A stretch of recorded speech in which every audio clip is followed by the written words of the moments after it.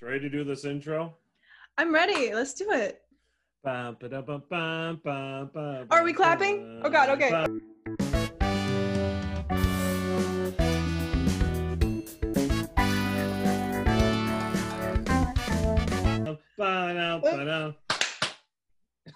We'll see. We'll see. Hello, everyone. Welcome back to the Broken Art Podcast. My name is Adam, your co-host. Ew. Stop it. I'll drink my Bang Energy, not sponsored. I'm Callie Medley, your other co-host. Gross. This episode is sponsored by Bang Energy. Bang Energy. It's going to help me grade for the next 3 hours. Today's episode is brought to you by the letter J. J as in just existential dread. I'm enjoying my nice decaf coffee because we were recording at 8 in the evening. See, that's like, okay, so I don't want to offend anyone, but decaf coffee is the same concept to me as like a Coke Zero, you know? Sure. Yeah. Like people say that you can't taste like the difference between like regular coffee and decaf. If it's an internal thing for me. Like my body is so sensitive to that caffeine that I have a strong like ethical dilemma with drinking decaf. You know, it's taking away like the what it is ness of what coffee is. I don't know if I would call a decaf coffee. But brown water. But I'm very small, and so caffeine hits me like a ton of bricks. And I just really like the taste. I do agree that it changes the taste of coffee. It's not quite the same. You don't have that caffeine thing, right? Yeah. But this way, I love coffee with my desserts and just like having it with like something sweet at night. And so this is a great way. So I've just been brewing decaf for like everything. How was your week, Callie? It's been okay. I'm working again, you know, it's consistent. I'm working 5 days a week, putting more than 40 hours in. Wow. So been busy. Oh, also I need to plug something really quick. Oh, I know what you're plugging because I like what you're plugging. So remember on the podcast a couple of episodes ago, we interviewed my dear friend Riley Galata. He's a guitarist, he's a musician, he is wonderful. Well, when he was here in New York, when we recorded that episode, we decided to also record some songs together. So we are having our little Tiny Desk knockoff, which we're calling it our Tiny Couch series. Oh! It'll be part of like my quarantine series on my YouTube channel, but that's going to be the first song will be uploaded tomorrow. If you're listening to this on Friday, it'll be uploaded Saturday.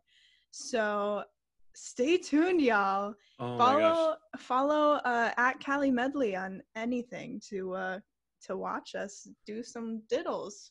Oh my gosh. Callie sent me some videos the other night, and oh my gosh, like they sound, you know how you have like some friends that are like, oh yeah, that sounds good. Like they actually sound good. And Callie knows because I'm like really honest and mean sometimes. So like yes, if I'm saying they're good. No, yeah. Adam's the worst critic that I've ever had. Like even worse than me, which is really wrong. But our dear friend Eric Wagner was our sound engineer and like mixing and mastering, and he made it sound so good. When they sent me the bounces, I just got so happy. So I'm so excited for everyone to hear. Go on and check that out. It'll be every Saturday for the month of October. Yeah, shout out to Eric because it sounds really nice. Editors are those unsung heroes of the industry. So big shout out to him. So this week my office has been outside. We've been doing some instrument rental pickups since we're online for the foreseeable future, at least hopefully until November. We've had students and their parents like doing like this little drive-through so they can pick up material. And so I've been sitting outside from like 8 to 3:30 the past 3 days, and I'm positioned where I can oversee the Lake Superior, and the leaves, the colors are changing just right. And y'all, if you've never been to Duluth in fall, oh my gosh. Yeah, the weather's cold, but it looks so good. It looks so good. Making like fun, like little rehearsal videos and stuff, and like doing Google Meet videos for like sectionals and stuff. It's different, but you know, we're getting the kids engaged in any way that we can. Well, you are doing the work of about 20 people, so I mean, all the props to you as a teacher trying to figure this out. We're, you know, day by day we figure it out, and you know, support your teachers, folks. And support your one teachers. More thing before we get started. Ooh. Vote. Oh my gosh, it was National Get Registered to Vote Day, like what, yesterday or 2 days ago? Yesterday, I think. Oh my gosh. Vote. Do it. No. If your state has already done early voting, a lot of them have. If you're mailing in your ballot, oh my gosh, do it yesterday. Just do it.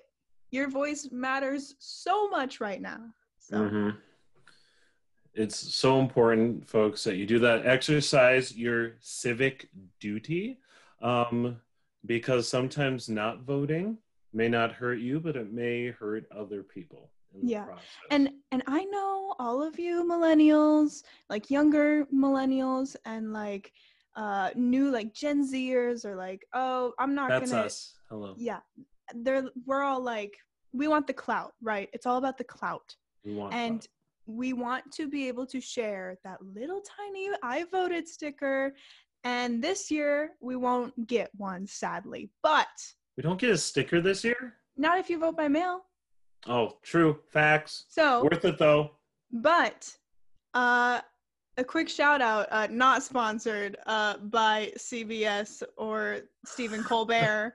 But if you type in on Instagram, Better Know a Ballot on the little GIF page thing, Stephen Colbert's team made you an I voted sticker virtually.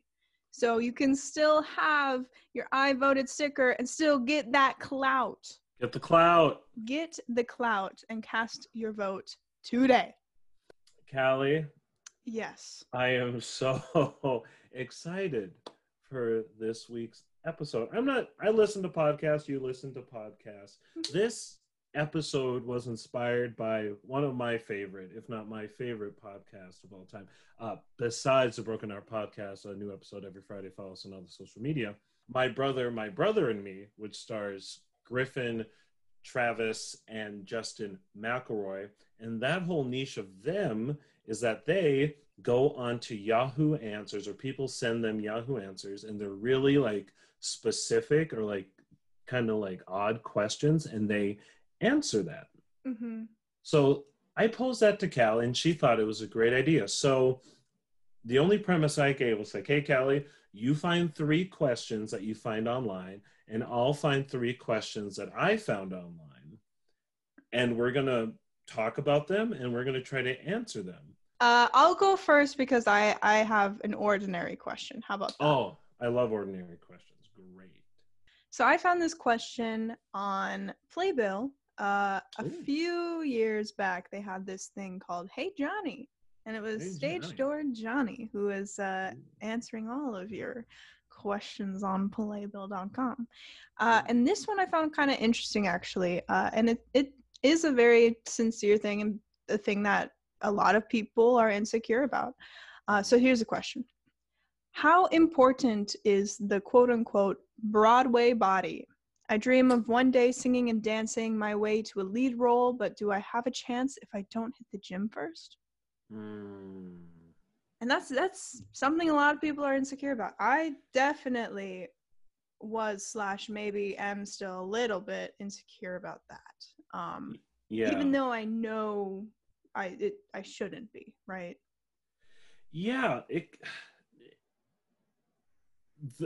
the whole obsession with body image in our culture, I mean, it's everywhere. Everybody knows about it, but it's just something that's always an uphill battle for people who don't fit into that mold, right? Mm-hmm. That don't fit into, okay, you're under 200 pounds, you have to have a little tone on your arms or whatever, your hair has to look a certain way, you have to make your makeup look like this or whatever. And it's hard for a lot of people. It affects everyone disproportionately, females in our society, especially. And we always, when we see people who don't fit that mold and they're on the big screen and people applaud them and they support them, I think that's great. I think that's fantastic. But I also think to myself, how unnecessarily hard was it for that person to get there, you know? Mm-hmm. And it's not something that we cannot change as a society. We can definitely change it. We can be less shaming of people's bodies, you know. I think it's more likely now for someone to make that. I think it'll become more and more likely as the years and months and as time progresses, that people become hopefully more open-minded and see, oh wait, your body image, your body doesn't dictate how fantastic of an actor or singer that you are, you know. What do you think about that? I think there is something to be said. I'm not going to sugarcoat it. There's something to be said for participating in shows at that level at Broadway, or, you know, even regional or off Broadway. I've been told that it's completely individualized, so do not compare yourself to anyone. But there is something to be said that you have to be your, for lack of a better term, Olympic best, but your Olympic best, right? So, and that's just because of the demand of the show. It's not so that you can look hot to get a role. It's so that you can do the role 8 times a week, you know, and not get sick and not get injured. So there is something to be said about that. However, it should not dictate your personality.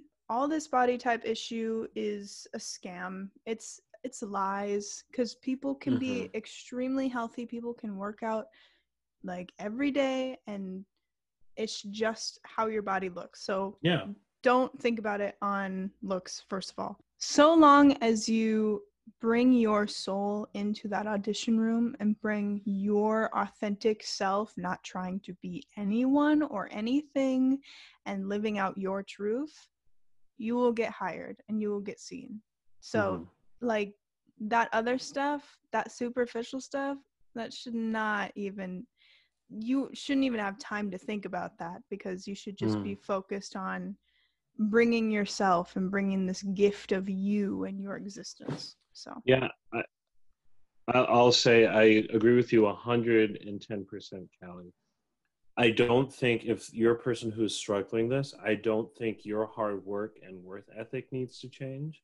I think society needs to change. I think the people who are doing that casting and stuff need to change, because there is a high expectation when you're performing 8 times a week. But if they're basing it off of their eyes rather than like their ears and stuff, or you know, past what someone's body looks like, you know, that's something that we should be very cognizant of. I think to the classical orchestra world, that they do blind auditions. People go behind a curtain or whatever, and they hear 100 people a day, and they don't know what they look like. They only have the resumes and make comments. They're like, okay, we want this person, blah, blah, blah, right? Yeah, I think the question is just like the norms, right? The societal norms, and being that quote unquote conventional hot body, Broadway body. I will say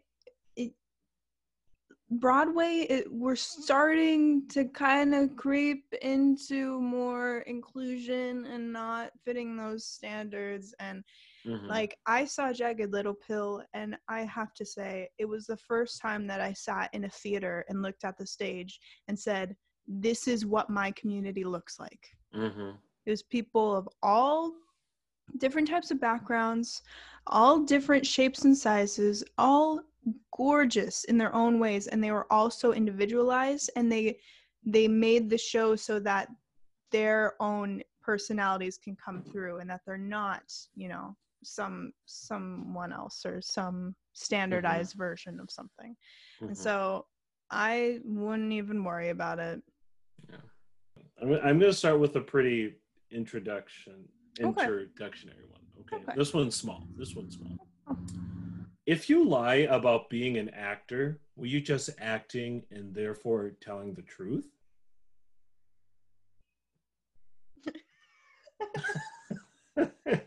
What?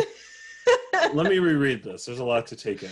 Okay. If you lie about being an actor, were you just acting and therefore telling the truth?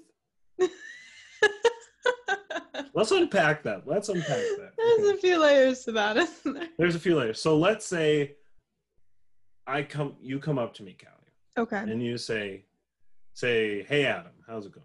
Hey, Adam, how's it going? And then I say, good.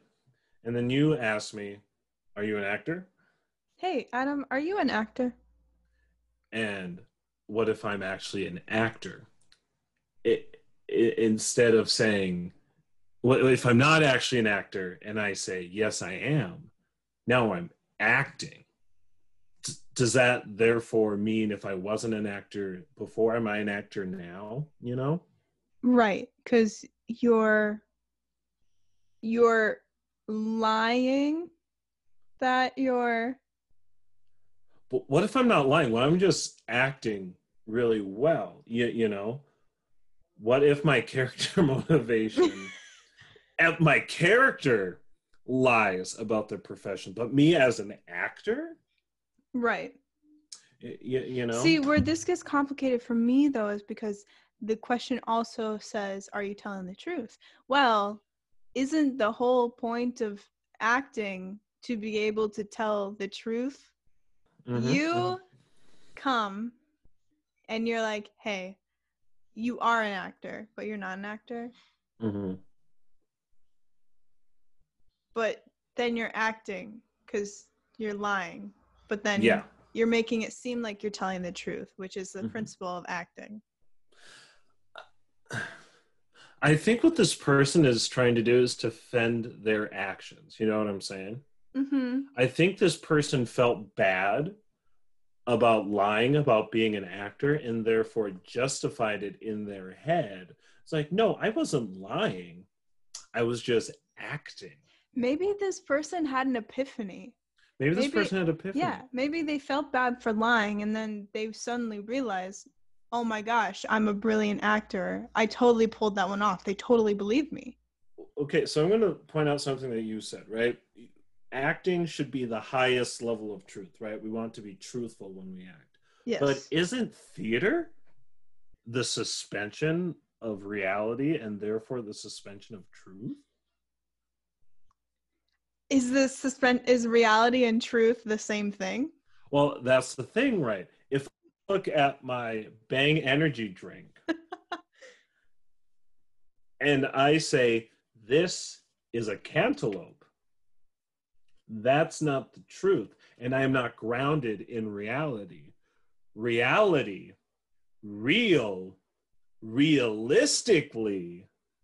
this is a Bang energy. Truthfully, this is a Bang energy. But truthfully, you could believe that that is a cantaloupe as well. That goes into psychology that I am not qualified to talk about. All right, so what's our answer to this question? So is this person an actor, yes or no? I think if this person wants to be an actor, yes, but if you're lying off the stage, you're still an actor, but you're lying about being an wait. Now that okay, so now we have to kind of separate the two things. Sure. Before being an actor and after being an actor. I'm not, I wasn't 5 years old and I wasn't a teacher. Okay. Mm-hmm. I was 5 years old, but I wasn't a teacher. I could say I want to be a teacher. And now I'm doing all this teachery stuff, right? Okay. Mm-hmm. At 5 years old, I want to be an actor. Okay. I can act. Does that make me an actor? What is the line between someone who is acting and someone who is an actor? Okay. Yes. I'm going to counter this, and I think everyone shows performance in their lives at some point. I mean, 100%. You do it when you teach. People do it when they have to give a presentation. People do it when they get dinner with their friends and they're telling stories. I mean, but isn't that public speaking? Well, okay, so where's the line between public speaking and acting and being an actor? All right. You understand what I'm saying?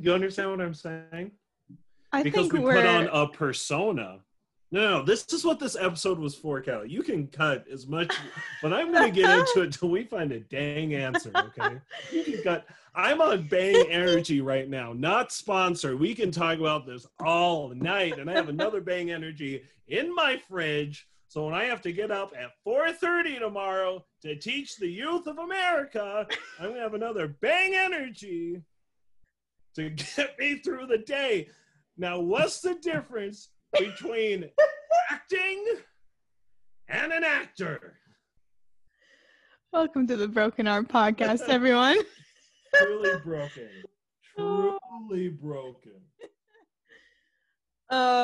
I think that we have gone far beyond the reaches of a single onion, and we are in a bucket of onions on an onion farm. Because it has layers. Yeah.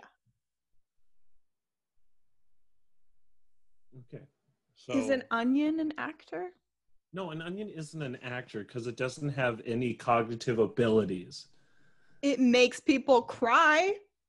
That's a physical response. Okay, now we're getting to another thing. Do actors lie when they make themselves cry on stage? I guess that would depend on what mechanism they're using to cry, to get that emotion. Are they doing emotional recall and stuff? Right. Or are they imagining how their character would feel during this and therefore getting to that baser emotion, Right. In that sense, you're an actor because you're using acting techniques to produce an emotional response, right? Mm-hmm. If you lie about being an actor, were you just acting and therefore telling the truth? I'm going to say you were still lying. But what if this person is an actor and they're actually like, am I lying? Or am I just this is Schrodinger's cat right now. The cat is both in and not in the box. Or is it dead? It's both dead and alive right now until we open. And I have a cat. I don't like to talk about dead cats, all right? But until we look this person in the face, we won't know the answer. So I'm coming from this point as if this was an actor, they would know better. If this was an actor, they would be like, no, I was lying. If you lie about being an actor, if I lied about being an actor, were you just acting there for telling the truth? No, because the subject about that is yourself, right? If you lie about being an actor, were you just acting and therefore telling the truth? No, because you're not an actor, because you intentionally know that you are lying when you said that. Therefore, we have this logical fallacy here. It's the idea of just because I say it's true does not mean it's actually true, all right? You can't take objective opinion and make it into objective fact, okay? You, sir or madam, are not an actor. You are a liar, and shame on you for lying. I'm going to call you an amateur actor. I won't even call you that. We disagree. This is the first time in the Broken Art podcast history that we've disagreed on something this major. Callie, you have 10 minutes of editing to do around that. Yeah, that was this answer is gonna last 2 minutes out of like a 30-minute conversation. Oh my gosh. Okay. Awesome. Your next question, please. Question 2, round 2. What have we done so far? We have said society is wrong, work your hardest. And we've also said actor, question mark? Mm-hmm. That's the first round. All right, let's go to round 2. This is a question from Meaningless in Manhattan. Hi, Johnny. This is from the same column as before. Hello. Hi, Johnny. Whoa. Oh. Hi, Johnny. Hi, Johnny. Hi, Johnny. Hi, Johnny. Johnny. Hello. Hi, Johnny. Hey, it's Johnny. Hello, it's me. So how can I feel meaningful in this world when I'm not on stage? Oh, the voice? I just imagine a small person coming up to me. It's like, Mister, how can I find meaning? I'm like, oh, little one. I feel such joy when I'm performing for an audience, but I don't feel needed in this world when I'm simply working on a survival the voice job. Now doesn't match the sincerity. Like, it's a weird, like, cognitive jump going from serious to funny to now this is a serious question.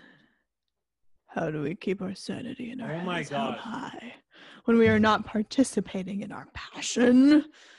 What can we do to keep our artistry going when the only money we make goes towards rent and food? Please help. Many thanks. Meaningless in Manhattan.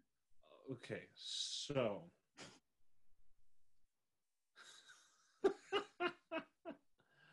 I feel as though if your work is your entire life, then you don't necessarily have a life. You know what I'm saying? Mm-hmm. Because I used to be the same mentality too. It was like, if I'm not doing my craft, then my life is meaningless. Okay. What does that do? That makes me lonely. That makes me lonely and one track. And if one thing professionally goes awry, then my entire life gets derailed. Okay. Mm-hmm. Sincerely, that's what I think. Because there's more to life than one thing, right? There's more to life than waking up every morning, going to work, eating, coming home and eating, and then going to bed and doing it all again. There's so much time in the day. There is 24 hours, and we're probably awake for 12 to 16 hours of those days, maybe even more if you have a bad sleep schedule. But we need to make those hours count. And if you're thinking, okay, 16 hours a day, I'm living, I'm awake, 8 hours of those, if you're working a 9-to-5 job, okay, now you only have like 8 hours to yourself, you know, even less than that sometimes when you take into mind commuting, other responsibilities, all of these things. Totally agree. I think that the only answer to this thing is just get away from it. Get away from it. Especially in theater. I'm going to kind of turn this question into the anxiety that performers have, where they think that they need to be completely from top to bottom filled with the theater juices, right?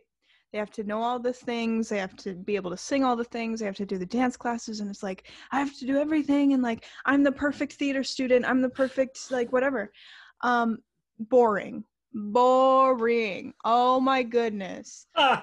Like, no one, like, totally uninteresting from a casting perspective, from just like a human. Like, I don't want to be friends with someone who's seemingly manufactured, right? I don't want to cast someone who's seemingly manufactured. I don't need that. I need a person who has been through life and who is observant and who has opinions and, you know, has their own flow that they can bring to the table and not just like fill whatever they think that I'm expecting of them. You know what I mean?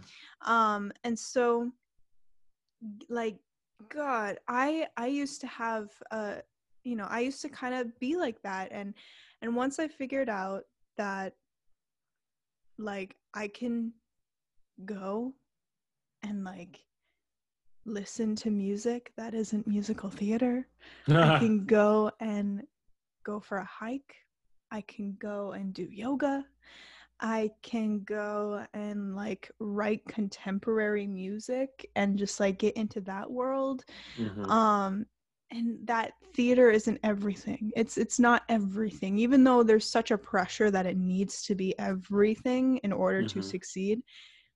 Boring. Get away from that. Yeah. You people, we need to prioritize, right? We need to make sure that our work life doesn't become our entire life, right? Because that's how burnout happens, right? I think it's important to do well at your job, but we do need to realize that it is a job. It is a job. It was a hobby. That's how we usually all get into it. Theater or music or whatever starts out as a hobby or a thing that we like to do, an extracurricular, and it turns into our job. That doesn't mean we have to love it any less. That just means that the void of work is now filled by your hobby. And there's so many other things you need to do. I mean, I have so many close friends who are arts people, music teachers, theater teachers, professional actors and actresses. They don't do that 24 hours a day. They watch football. I mean, for crying out loud, you know, you think I come here and I play on this Leonard Bernstein score to study it for fun? No, I was playing World of Warcraft for an hour. Like, for crying out loud, you know, there's more things. And let me be clear, it is a-okay to love and live and breathe your job, right? But you need to come up for air and experience everything else. So life isn't meaningless without your job. And if you feel like it is, you need to reevaluate some things. Because it's not that you're a bad person, and it's not bad that you care so much, but I can tell you from experience, when people are casting a show, we're not always looking for the person who wants it the most. Right.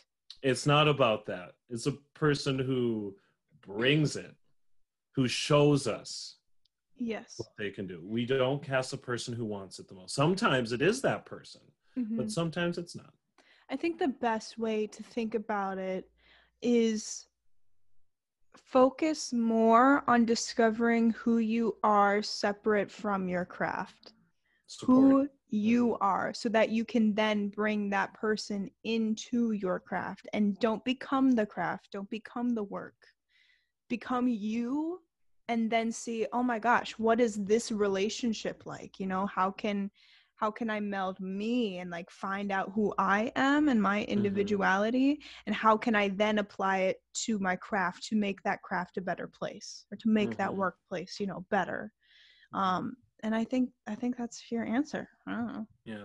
Life is just as much cognitive action as it is physical action, right? So if you're living in this headspace of philosophy and what music and theater and all this is what I need to be to do that. Okay, what are you going to do about it? And there's not enough hours in the day to do exactly what you want to do. So instead of fighting an uphill battle, read your favorite book, for crying out loud. I'm reading the entire anthology of H.P. Lovecraft. I'm not sitting on my bed, you know, scoring through the score of Messiah each night. I did that a couple nights ago for fun. I don't do it every night. I don't do it every night. So I think that's our answer. Great. All right, Gib. What do you got? Round two. My turn. I'm trying to decide. I have so many. I will be playing a villain in a play, but I'm just too nice. How can I get into an evil character without hurting anyone? We'll be performing this production after quarantine is over. Are there any acting suggestions you can give me in order to embody the evil character? Get lunch with your favorite villain. Ooh, I was going to say kick a puppy. What? That's evil. Okay. Like a villain doesn't wake up and say, yes, this morning, evil. You know, a bad guy doesn't do that. Mm-hmm. You know, that's why Killmonger is so great in Black Panther. That character is based on conviction rather than, yes, evil. Yeah, evil at 4:00, I say. No, their actions, while the root of it is good. The root of Killmonger is, I want to take back what was stolen from my people for hundreds and hundreds of years. Mm-hmm. How did that manifest? By reverse colonizing. Yes. Everything. But, you know, evil plus evil doesn't make good. People do evil things, and that makes them an evil person. But we also have to realize, okay, that person isn't evil to themselves. Mm-hmm. That person, like, I'm not a bad person. It's like, I'm doing what I need to do to get stuff figured out. And so when you're observing a character or you're creating a character for your fun little nerdy games like I do, you're like, what's this character's motivation? Why are they against the protagonist? What makes them so diametrically opposed that they end up in conflict? You know, when you think of like the structure of a plot, you know, you have mm-hmm. your inciting mode, the exposition, right?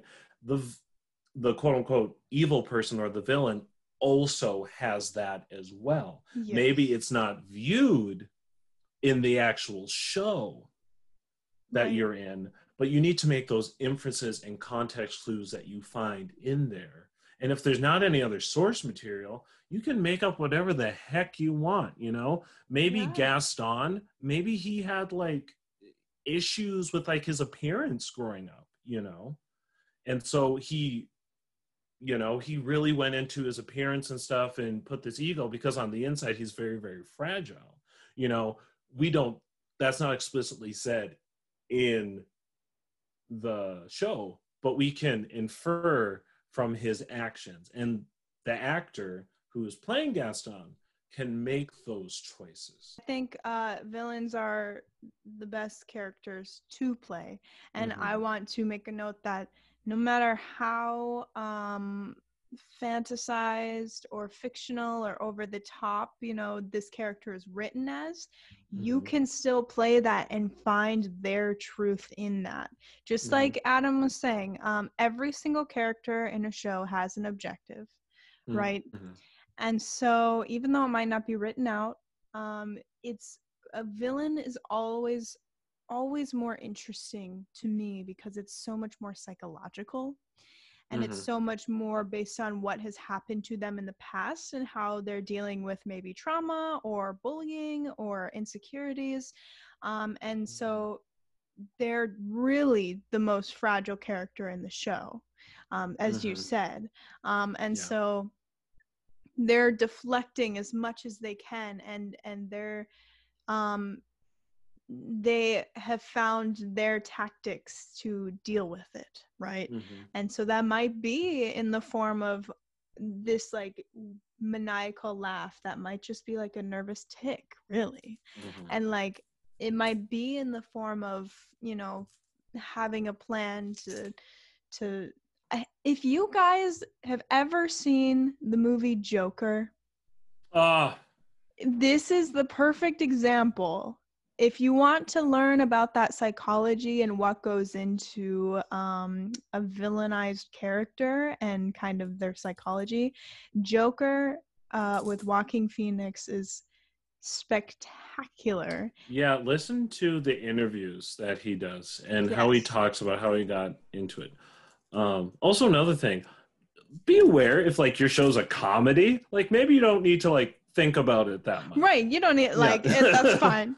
Yeah. It doesn't have to be like this deep intellectual like like if you're like in this comedy and you know it's based around like talking bunnies who like have chainsaws or whatever, like you don't like the evil character doesn't need to be that in depth. Sometimes just, hey, how's it going? You know. Right.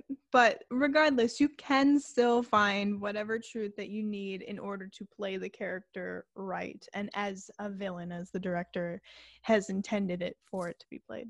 Yes. Okay. Here it is. So I'm reading the title of the post and then what they actually wrote underneath it, okay?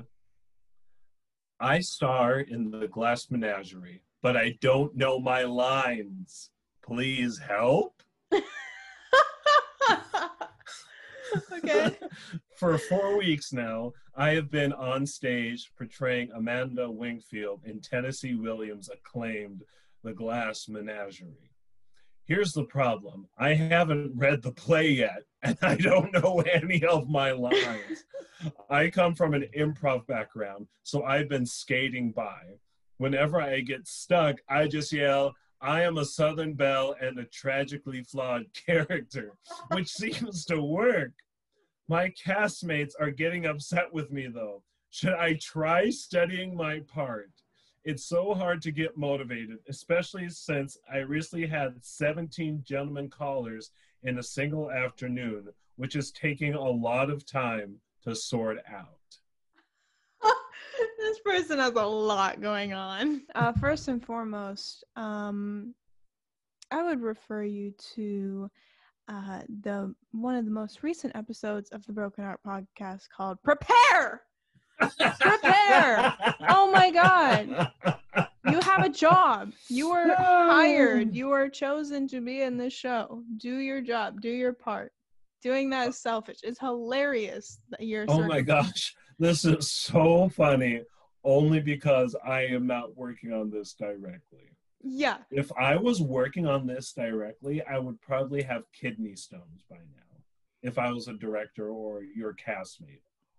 Oh my goodness. Oh my goodness. Oh my What did they say? I'm a Southern belle and I have flawed characters. A tragically flawed character. And I'm a Southern belle and a tragically flawed character. I'm a Southern belle and I'm a tragically flawed character. You know, Callie, you said you would direct them to our last episode. I would direct them to the exit out of the theater, for crying out loud. You are cast quick and you can be replaced even quicker. Mm-hmm. But we're not talking about what should happen. We're giving advice, okay? So here's the advice.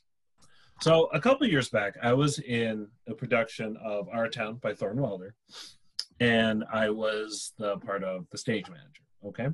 And there are times in the show where you talk for 4 pages. You talk for 4 pages and it doesn't let up, and it is definitely indicative of the playwriting of the time. But I was a young Zoomer old Zoomer / young millennial. I still am. And it takes a lot to keep my interest. And I've been a lot of bit parts before and like comedic parts. So it's like, oh yeah, I can memorize this, blah, blah, blah. But memorizing 4 pages of just talking about a cemetery, like, I get it. Memorizing lines, hard, very hard, but it's a job you got to do. I say if you're cramming, you are going to need to do a lot. You're going to need to do a lot. You live and breathe that script. You're 4 weeks in. In a lot of cases, you are almost to the halfway point of a production cycle at that point. You are probably close to performing, depending. You could be far away and stuff. You could have a 16-week. Who knows what your situation is. But 4 weeks is too late. Mm-hmm. If everyone else around you doesn't have their poop in a group. If everyone else does have their poop in a group and you're the torpedo, right? Mm-hmm. We talked about in the Be Prepared episode that being prepared is also a gift to the community that you're working with, right? Yes. So have that weight, have that guilt on your shoulders, and you live and breathe that script until it's memorized, until what you need to have memorized is memorized. Some tips and tricks really quick to help people memorize things fast. You can write them out. My personal favorite is to record the other people's lines in the scene and then leave space for you to say yours and have your script on you. And so you'll play back your recording and you'll hear blah, blah, blah, blah, blah, blah, blah, blah, blah, blah. Right? And that's where you say your line. Oh my gosh, I never thought of that. And it's a really quick check. If you get a word wrong or something, then you can just rewind it and start over again and do it until you're right. So that's the fastest way that I memorize lines. It's really easy for me to do. Everyone's different, but have your method of memorizing. You know, what else can you do? You can just read them. Some people. I'm such an old-fashioned kind of way. My brain, like, you can't take any shortcuts with my brain. Like, I can't tell you how many hours I've spent on the internet looking for like different studying tips or like memorizing tips and stuff. Literally, it works for so many other people. My brain is like, I just need to look at it and read it over and over until I get it right. Advice: don't be an actor. You're probably just, it's not, you know, go do your improv stuff. I feel like you're pretty good at that, since you said, you know, you have some experience in that. Don't be a scripted actor. Yeah, reading your thing was funny. Like, you're a funny person, I think. Do improv, you know, like, or maybe do some birthday parties. Or maybe this part isn't for you either. You know, maybe you're not feeling connected. Like, if you're like an improv person and this is very comedic, like, do like character role stuff. Do comedy. You know, do some stand up. Like, there's so many other options. But for this show, for how frustrated people are at you at this point, like reconsider some things. Next question. All right, you ready? Yes. Are there too many actors in the world? What is the point of trying to become an actor when Hollywood already has an endless amount of actors trying to make it? Same with fashion and lifestyle bloggers. Why in 2020 would you start a fashion blog? At this point, what outfits haven't already been done or tried? Because 99% of the people who are fighting right now for those spots are going to not be eventually. You know, there's that chance. But it's also not just because of the competition. You don't go into it because of the competition. You hopefully are going into and should only go into it for one reason and one reason only, and that is your love for it and what you think you can say with it as an artist yourself. You know, you should be going into it to try to make the world a better place. And if you think that your message is worth fighting for, then you fight for that and you keep going, and that's what motivates you. Yeah, I think we all have, when we're first entering a career, a vocation, if you may, we always want to be whatever the top of that career is or the exception to that, right? For me, if I was, you know, a choir conductor, right? And the first thing you think of is like, oh my gosh, I'm going to be the next Robert Shaw. I want to be the next Robert Shaw or Andre Thomas or Leonard Bernstein. I want to be all these different kinds of people, right? But only those three people out of the thousands of other people, you know, got to be there. But you don't see all those other people just dropping out, right? I really like the quote that you brought up a couple weeks ago from your choir days. Achieve excellence, but strive for perfection. Mm-hmm. You know, I think that's really important because the Midwestern idea that we talked about last week was like, the person next to you is going to be better. There's always someone who's working harder than you, right? And if that discourages you enough, maybe you shouldn't do it. But also think about it. It's okay to feel discouraged. But like, what are you going to do about it? There's this great book that I've never read personally. It's about David Letterman and getting the Tonight Show, right? At first, he didn't get the Tonight Show, and he was talking to his longtime producer, and he was complaining about it. And the producer looked at him and said, "It's not enough to want the Tonight Show. What are you going to do about it?" Mm-hmm. That's literally the quote on my calendar board. I look at that quote every single day because it's not enough to like want something. What are you going to do about it? Because there's so many other people that want the same thing. And your only job is to feel fulfilled in the craft that you're doing. Do your best job, right? Mm-hmm. If you compare yourself to others, it can serve as a great motivator and you can feel really inspired and you can learn so many things. But if you think that everyone else's success is your failure, you need to switch that around because that's not sustainable. Yeah, I think just stay in your lane. If you love it, do it. Yeah. But stay in your lane. Don't worry about what everyone else is doing. You'll see people pass you. You'll see people fall off the cliff.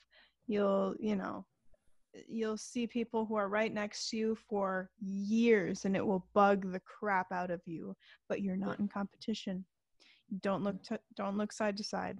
Just stay in your lane and fulfill what your heart as an artist needs. Here's this next question. Here's the title, and then I'm going to read what that person had underneath. Actresses that flare their nostrils while acting? ? I've noticed that there's an acting technique where actors and actresses will flare their nostrils when acting as an acting technique. Can you give examples of actresses who flare her nostrils when acting?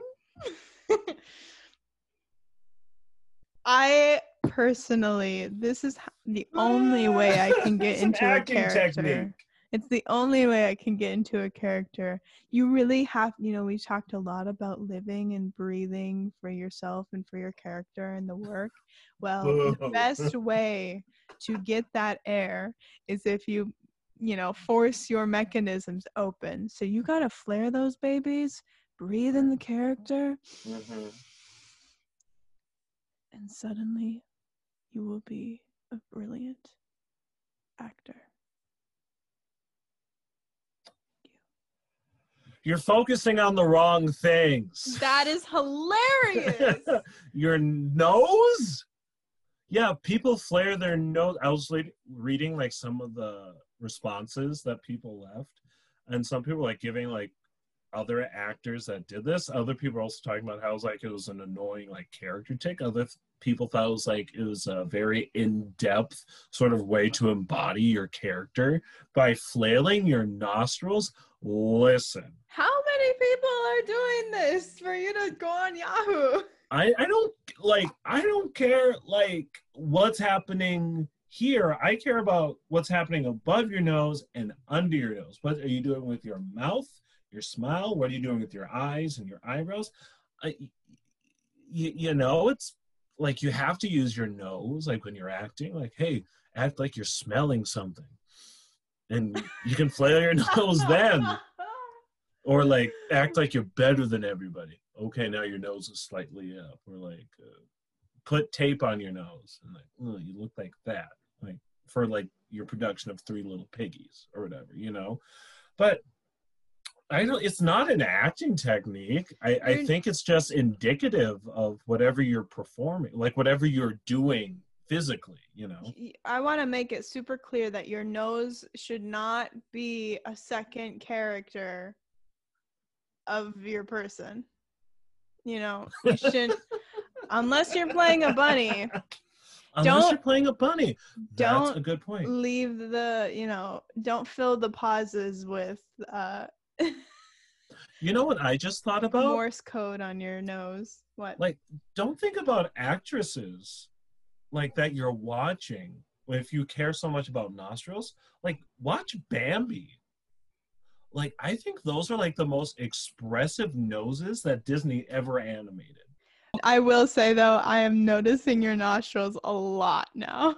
Like I said, I think that they're indicative of the physicality and the facial expression, what that person's doing. Because, you know, like if your nose is flared, that indicates a couple things, right? You're smelling something, or like you're trying to do like an angry face or whatever, or you're an excited face or whatever. Like those are just a reaction from what the rest of you is doing. Like you can't express joy just by having a blank face and doing this. Mm-hmm. Well, if I do this, you know, then that means something, right? You won't know unless I use my eyes or my face. Yeah, the only time that you should be intentionally flaring your nostrils is if maybe you're being forced to act in front of a camera of sorts because you're being held captive and you're needing to read this script. Like, yes, everything is fine, but you can be like signing Morse code as you're saying. That is the only time. That is really okay. So that's very interesting. There's this show I like called Homeland, and Homeland season 1 spoiler. I think if you're still interested in watching Homeland after it's been on for like 7 years, I don't know. There's like this point like where the CIA officer thinks that this vet might be like a spy from like this insurgency terrorist group or whatever, and the person's like moving their thumb in a certain way, right? Mm-hmm. And so like maybe you're right. Maybe if you are in a sense of distress, maybe that's what the thing is. Maybe if you're like doing an excessively small movement, maybe that indicates something to someone that, oh, maybe something's wrong. See, now there's a deeper psychological level that we didn't consider before. Well, and now we're actually getting into, are they doing it intentionally as a character tic, or is it an actor tic that they aren't aware of that they need to get rid of? Yeah, because I think it could be an effective character tic if that's how you act it, you know. It could have someone who's nervous, and maybe their nervous tic is their nervous tic is their nose flaring all the time. But if it's like an unintentional thing, then that's something that should be like, hey, maybe check this out. Hey, have I ever shown you how my nostrils look like? Okay, you know that SpongeBob episode? Oh, they look I know what they look like. Where the hash slinging, the hash slinging slasher. My nostrils look like the hash slinging slasher. And those of you, if you're listening right now, hop on YouTube and I will show you guys. So you know that scene when it's all dark and there's goo on the walls and the phone rings and then it shows up and whatever. Literally,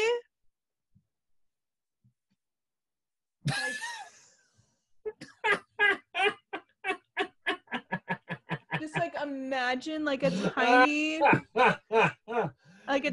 hand that comes out and it's like, with the spatula. I brought my spatula. Are you guys hiring?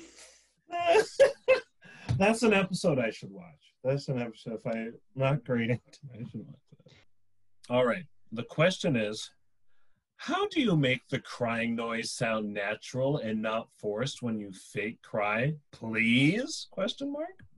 I need to actually make a loud kind of noise when I'm fake crying and really vocalize it, not just shedding tears alone. But how do I make this noise sound natural and avoid it sounding completely fake and forced, please? ? Did they write out ha ha ha ha ha ha ha? It is literally, quote, ha dash ha dash ha dash ha dash ha exclamation point right quotation mark. Wow. So I used my own acting flair to do that. So whatever I just did, do that. Do that. We'll give you some examples. Okay, ready? Yeah, ready. That's if you get pepper sprayed and you're from Candyland. All right, here's the next one.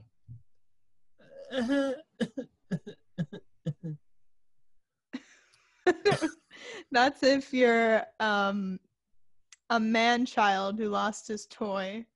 Oh, okay. Okay. Another one, please. Here's this one. Okay.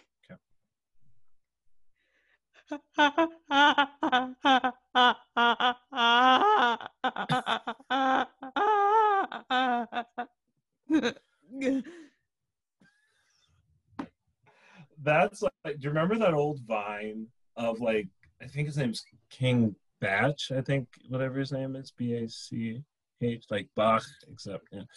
He has this Vine of him like tripping and spaghetti falls out of his pocket.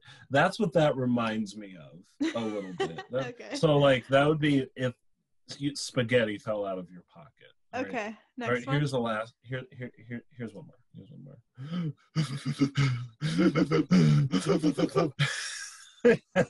And that's if you're playing Gilbert Gottfried.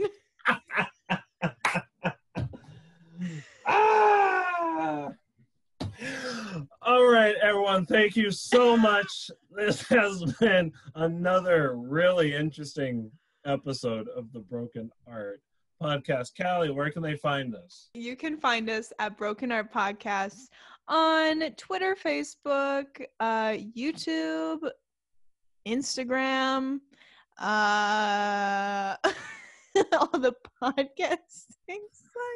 This episode is the most dysfunctional piece of media we've ever produced and will put out into the universe. This should not be going up, but hey. We're both very, very tired and we needed to record an episode. Yeah. So you can find us at vote.org.